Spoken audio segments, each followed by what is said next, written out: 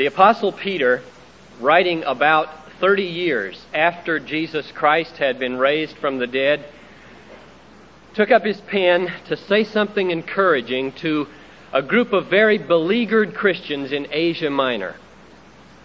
They were being abused by overbearing bosses.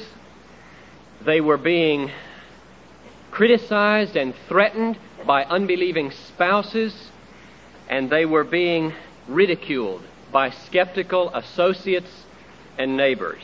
That's the background of 1 Peter. And on the horizon there loomed up a much more violent persecution on the way. And the question that this raised for those believers there in Asia Minor, and the question that I think is raised for us today, is how can we have the power of soul? How can we have the power of soul in times of great stress and anxiety to not just endure the evil day, but to be joyful and to fill our lives with the fruits of righteousness, with deeds of kindness and projects of mercy and labors of love? How, when your life is threatened, or your job is threatened, or your health, or your marriage, or your respect in the community, how, when your life is threatened, can you have the power to rise up with joy and bless those who abuse you and do them good? It takes a power to fill your life with good deeds. When you're under stress, it takes more than power, at least more than human power. When your life is falling apart, the power that it takes to love those who seem to be a part of that is divine, supernatural. If that's what we're called to do, then we're going to have to look beyond ourselves for help. And as you all know, the Bible, and especially 1 Peter, does not lighten our load by saying, well, when things are going tough, it's okay to think about yourself and not worry too much about other people.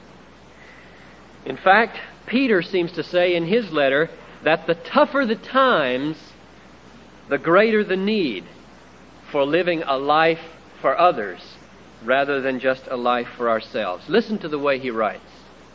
In chapter 1, verse 22, having purified your souls by an obedience to the truth for sincere love of the brethren, love one another earnestly from the heart.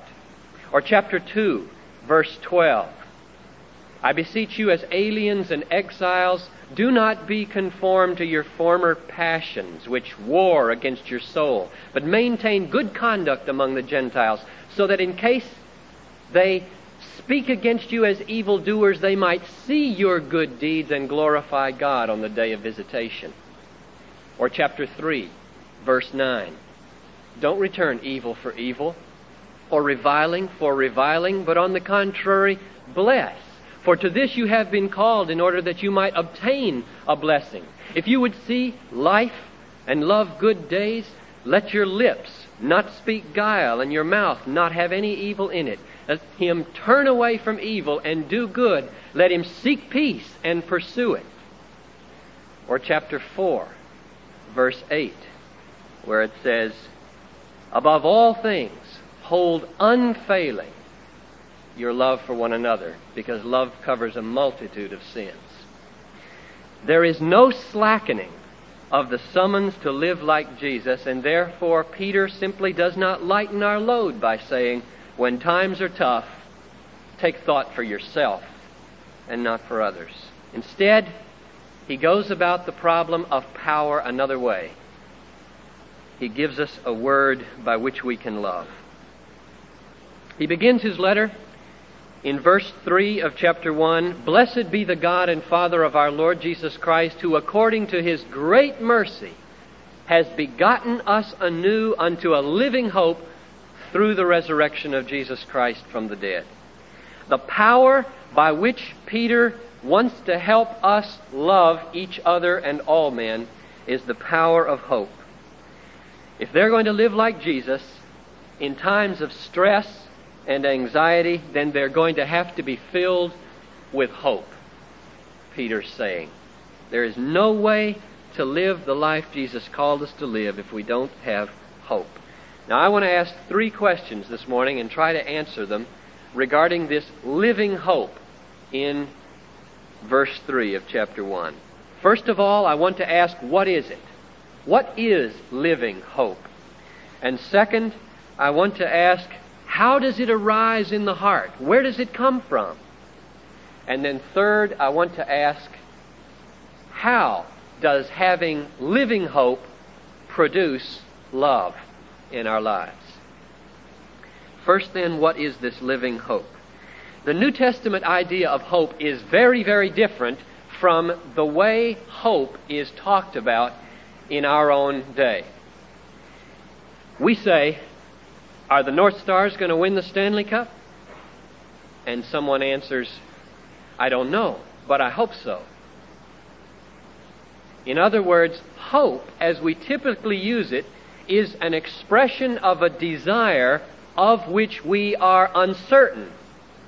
And that is not at all the way the New Testament uses the word hope. And if we think that way about hope, we will not understand the New Testament usage of the word hope. For example, in chapter 1, verse 13, when Peter says, hope fully in the grace that is coming to you at the revelation of Jesus Christ, he does not mean that we should desire it, but scratch our heads and wonder whether Jesus Christ is coming back with grace for His people. That was a matter of certainty for the apostles, including Peter. Hope fully means desire it and have a strong confidence that it will indeed take place. Another example would be Hebrews chapter 6, verse 11, where the writer says, we desire each one of you to show the same earnestness of realizing the full assurance of hope. So hope in the New Testament could be defined like this: a full assurance or a strong confidence that God is going to do good to us in the future. It's not a question mark. It's not a wish. But there's something more peculiar about this hope.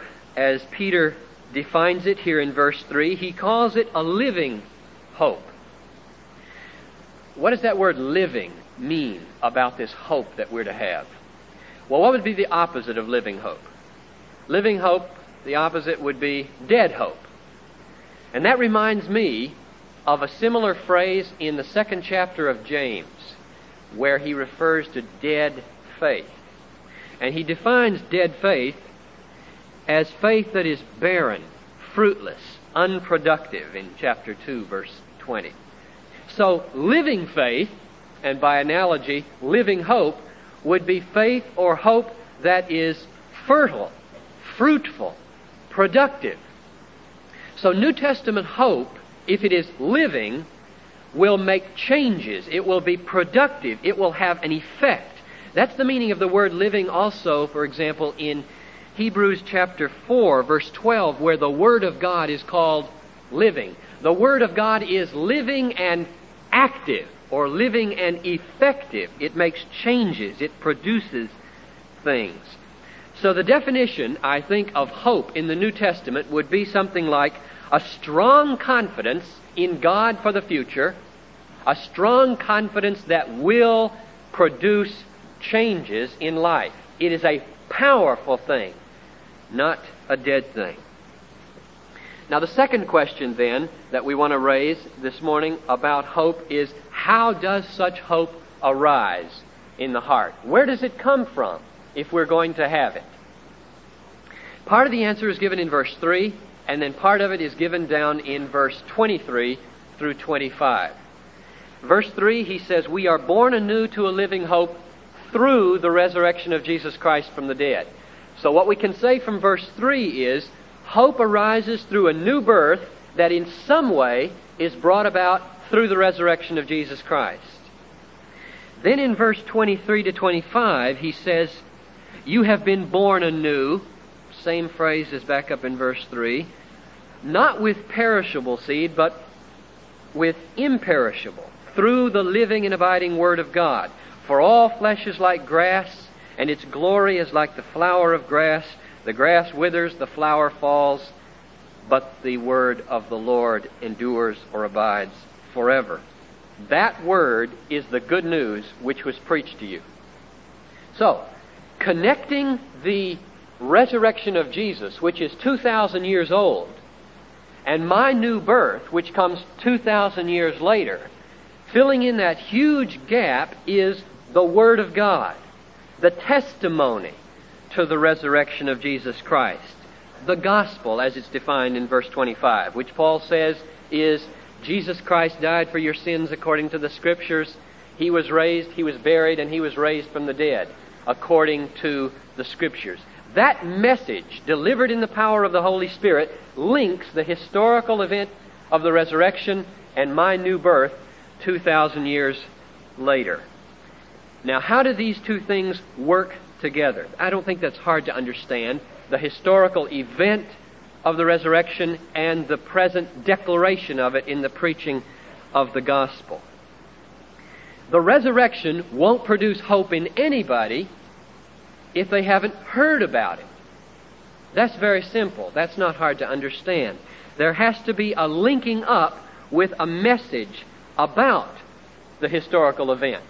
But the other way around is true too. A message about an event won't produce any hope unless we have some reason to believe that the event reported really is true, really happened.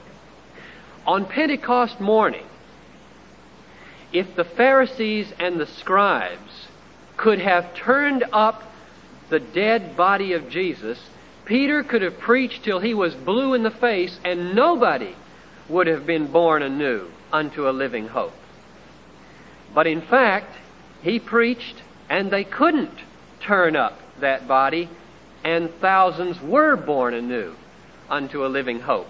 And the fact that there's necessary truth behind words is shown also by the way Paul proceeds in 1 Corinthians 15, where he defines the gospel, because he goes on to say, right after he says Jesus was raised on the third day according to the Scriptures, and he appeared to Cephas, and then to the 12, and then to 500 brethren at once, some of whom, most of whom, are still alive, although some have fallen asleep. The only reason Paul would catalog those witnesses is to tell these Corinthians it is not a testimony that is incredible. It is credible. There are reliable witnesses to it, and they have been passed on down to us in the New Testament. Hope for life arises through a credible testimony that Jesus Christ did in fact rise from the dead. But now two further questions arise from that for me. How is it that a credible testimony to the resurrection of a man 2,000 years ago can produce hope, life-changing hope in my life centuries later? And then the second question that comes to me is, how come such a change in my life would be called new birth? Let's think about that first one. I'll tell you how it is for me, personally. How it is that a resurrection 2,000 years ago can produce hope today. Radically effective, life-changing hope. It functions in two ways in my own life. I look back at that testimony and that event, and the first thing it declares to me is this: Jesus Christ is alive. And here in 1981, April 19th, Minneapolis, Minnesota, 8th Street and 13th Avenue, as close as that lily. Lord, you know I believe that. And I pray that you will make these people feel it. You are as close to them as the person next to them. That's what the resurrection means for me, first of all. The Christ who died for me and gave himself for me is as near as these flowers and just as sweet. But there's a second way it gives hope, every bit as important as the first, because someone might raise the question, how do you know that this is a hopeful presence? How do you know that the Jesus who is risen is not against you, but is for you? The resurrection of Jesus Christ does a second thing for me. It answers that question. When Jesus rose from the dead, ascended to the right hand of the Father, comes again, If that is all true, then I can take His word that what happened on the cross is true. In other words, His resurrection certifies to me that what He said happened on the cross came true. And here's what He said. He said in John 15, I lay down my life for my friends. He died for me. And the second thing He said was, I came to ransom you. He ransomed me for sin. Here's the way Peter put it in 3:18. Christ also died for sins once for all, the righteous for the unrighteous, to bring us to God. The resurrection certifies to me that what's happened on the cross is true. It's effective. Here's the way Paul put it in 1 Corinthians 15. If Jesus Christ were not raised from the dead, we would still be in our sins. And therefore the converse is true. Since He has been raised from the dead, we are no longer in our sins. Our sins are forgiven. And if our sins are forgiven, God is not against us. He is for us. And if God is for us, who can be against us? You know what Paul said in Romans 8 in that great passage? He who did not spare His own Son, but gave Him up for us all, how then will He not freely with Him give us all things? Who shall bring any charge against God's elect? It is God who justifies. Who is to condemn? It is Jesus Christ who died, yes, and who was raised from the dead, who is seated at the right hand of the Father, who indeed intercedes for us. That's how a 2,000-year-old event can produce hope in my heart. It certifies to me that all my sins were taken care of on the cross, and that therefore God is not against me, He is for me. And that the Jesus who loved me and gave Himself for me is alive and present and caring and with me every single moment of my life. That's a hope-producing truth. Why does the production of that hope get called new birth here in verse 3 of 1 Peter 1? Have you ever asked yourself the question, what makes you, you? What's the essence of your personhood? Where does your unique individuality come from that makes you, you? I think if you probe deeply enough, what you'll find is that it's not your ideas, and it's not your thoughts, and it's not your actions, it's your desires. We are, most basically, what we crave in life. The primal thing is our yearning, our longing. Our individuality is determined by what we hanker for in life. And if you change that, something new comes into being. If there's a radical change in your cravings, there's a radical change in your personhood. And the reason Peter says that we are born anew when we get hope in God and no longer hope in the things of the world is that a new person has come into being when that happens. And now I want to ask, why is it that when that new person comes into being and he is full of hope, why is it that love inevitably flows out from him? Why is there power in hope to love like Jesus loved? Look at 1 Peter 1, verses 13 to 15. Gird up your minds, be sober, set your hope fully upon the grace that is coming to you at the revelation of Jesus Christ. As obedient children, do not be conformed to the passions of your former ignorance, but as He who called you is holy, be holy yourselves in all your conduct. I want to point out one thing in this text. Notice. Conduct conforms to our passions or desires. Formerly, we were ignorant. Ignorant of what? Ignorant of what he just said to hope in. Ignorant of the grace of God, the significance of the death and resurrection of Jesus. And being ignorant, we had a set of desires that accompanied that ignorance. And it was desires for the opposite of those things, namely the things of the world. And in step with all those desires came our conduct, and it was not holy and it was not loving. But now things have changed. We are no longer ignorant of the grace of God which is coming to us, or the significance of all the promises that are bound up in the resurrection of Jesus. And not being ignorant, we have a new set of desires called hope in the grace of God. And right in step with this hope is going to go holy conduct, which for Peter is fundamentally a life of love. Now I want to explain briefly, in conclusion, 3 ways that hope works itself out in love. And you think about these psychologically for yourself. And if you have not tasted each one of them, I'm sure that you have in some measure. Even if you're not a Christian, you know what I'm talking about here. Hope empowers holy love, first of all, because it drives out greed and self-pity. Think about now how this works. If you are anxious about tomorrow, if something has happened in your life to make you just feel terrible about what's coming, you can respond to that in one of 2 ways. You can either say, usually it's subconscious, well, if tomorrow's so bleak, I may as well live for today, get as much pleasure as I can now, and it really doesn't make any difference if I have to step on anybody else to get there, because it's all over tomorrow. It's just so rotten. Nothing good's going to happen.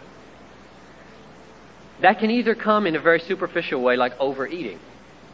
You ever overeat when you're bored or anxious?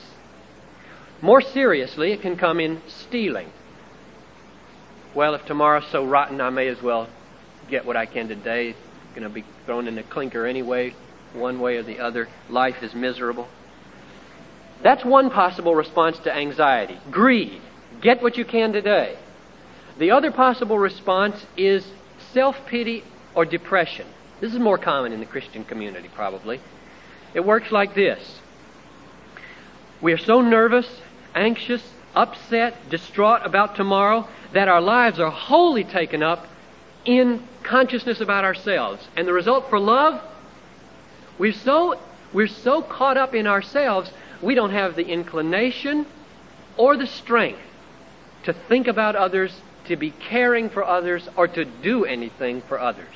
So love is roadblocked by anxiety, whether in the form of greed or in the form of self-pity and depression. And what we've got to do then is throw all the forces of hope against that dart from Satan of anxiety. We've got to gird up our minds, like Paul says, and be sober and set our hope fully on the grace that is coming to us. Or think about a promise like 1 Peter 5:7. Cast all your anxieties on me because I care for you. We got to preach a sermon to our soul and say, soul, Jesus Christ died for you. All your sins are forgiven. It's certified in the resurrection of Jesus. God is not against you. He is for you. He is going to work in all those cruddy things tomorrow for your good. Wake up. Why are you downcast, O my soul? Hope in God. You ever fight the fight of faith like that? That's the only way to fight the fight of faith from day to day. To throw the forces of hope against anxiety. And when we do, anxiety will start to melt away, and with it go greed, and with it go self-pity and depression. And you know what the opposite is? We have the force of love again. Here's a second way that hope functions to empower love. I call it the inevitability of imitation. You know, don't you, that you always tend to imitate what you admire most. The people you want to be around most and admire most, you gravitate, and you know what that means? That means if we are hoping fully in Christ, if we crave to be with Him and to see Him, we will not be able to help ourselves from becoming like Him. We do not become like Him because we do not want to be with Him very much. But if our hope grows and becomes strong and full, there is a law that says we will imitate Him. He who thus hopes in Christ purifies himself even as he himself is pure. And then finally, one more way that I think hope produces love. It gives us the assurance of God's blessing and care which we need to follow through on some of His commands that are very, very hard. Some of His commands seem to require just too much of us, don't they, in the New Testament? And there's only one basic reason why we disobey these commands. We do not have enough hope that blessing will accompany obedience rather than cursing. We think in our own minds that if I follow through on that, my life will be too miserable. And we do not hope in the promise that He gives. Peter says, do not return evil for evil, but on the contrary, bless. For to this you were called, in order that you might obtain a blessing. You will always, listen to this, you will always be better off if you obey than if you don't obey, even if it costs you your life. Jesus said, truly I say to you, there is no one who has left house or brothers or sisters or mother or father or lands for my sake in the gospel, who will not receive back 100-fold in this time with persecutions, and in the age to come, eternal life. The only way to have the power to follow Christ in the costly way of love is to be filled with hope, with the strong confidence that if we lose our life, we will find it again, and much rewarded. Blessed be the God and Father of our Lord Jesus Christ, who according to His great mercy has begotten us anew unto a living hope through the resurrection of Jesus Christ from the dead. That's a hope that everybody in this room can have, if you'll pray this prayer with me. Bow with me in prayer. Lord Jesus, we believe in our hearts that you were raised from the dead. And we believe that that certifies to us that on the cross our sins were forgiven. And that therefore you are not against us, O God, but you are for us. And that Jesus Christ, who loved us and gave Himself for us, is here with us, helping us, strengthening us, promising good things to us and helping us all the way. Great God, grant us to hope fully in your love, so that we might be freed from self-pity and greed and might be driven to imitate you. And grant us, O God, that we always believe that there is more to be gained through obedience than through disobedience. And grant, Lord, that in these days of stress and anxiety we might have the power of soul to be joyful and to fill our lives with labors of love. In Jesus' name, amen.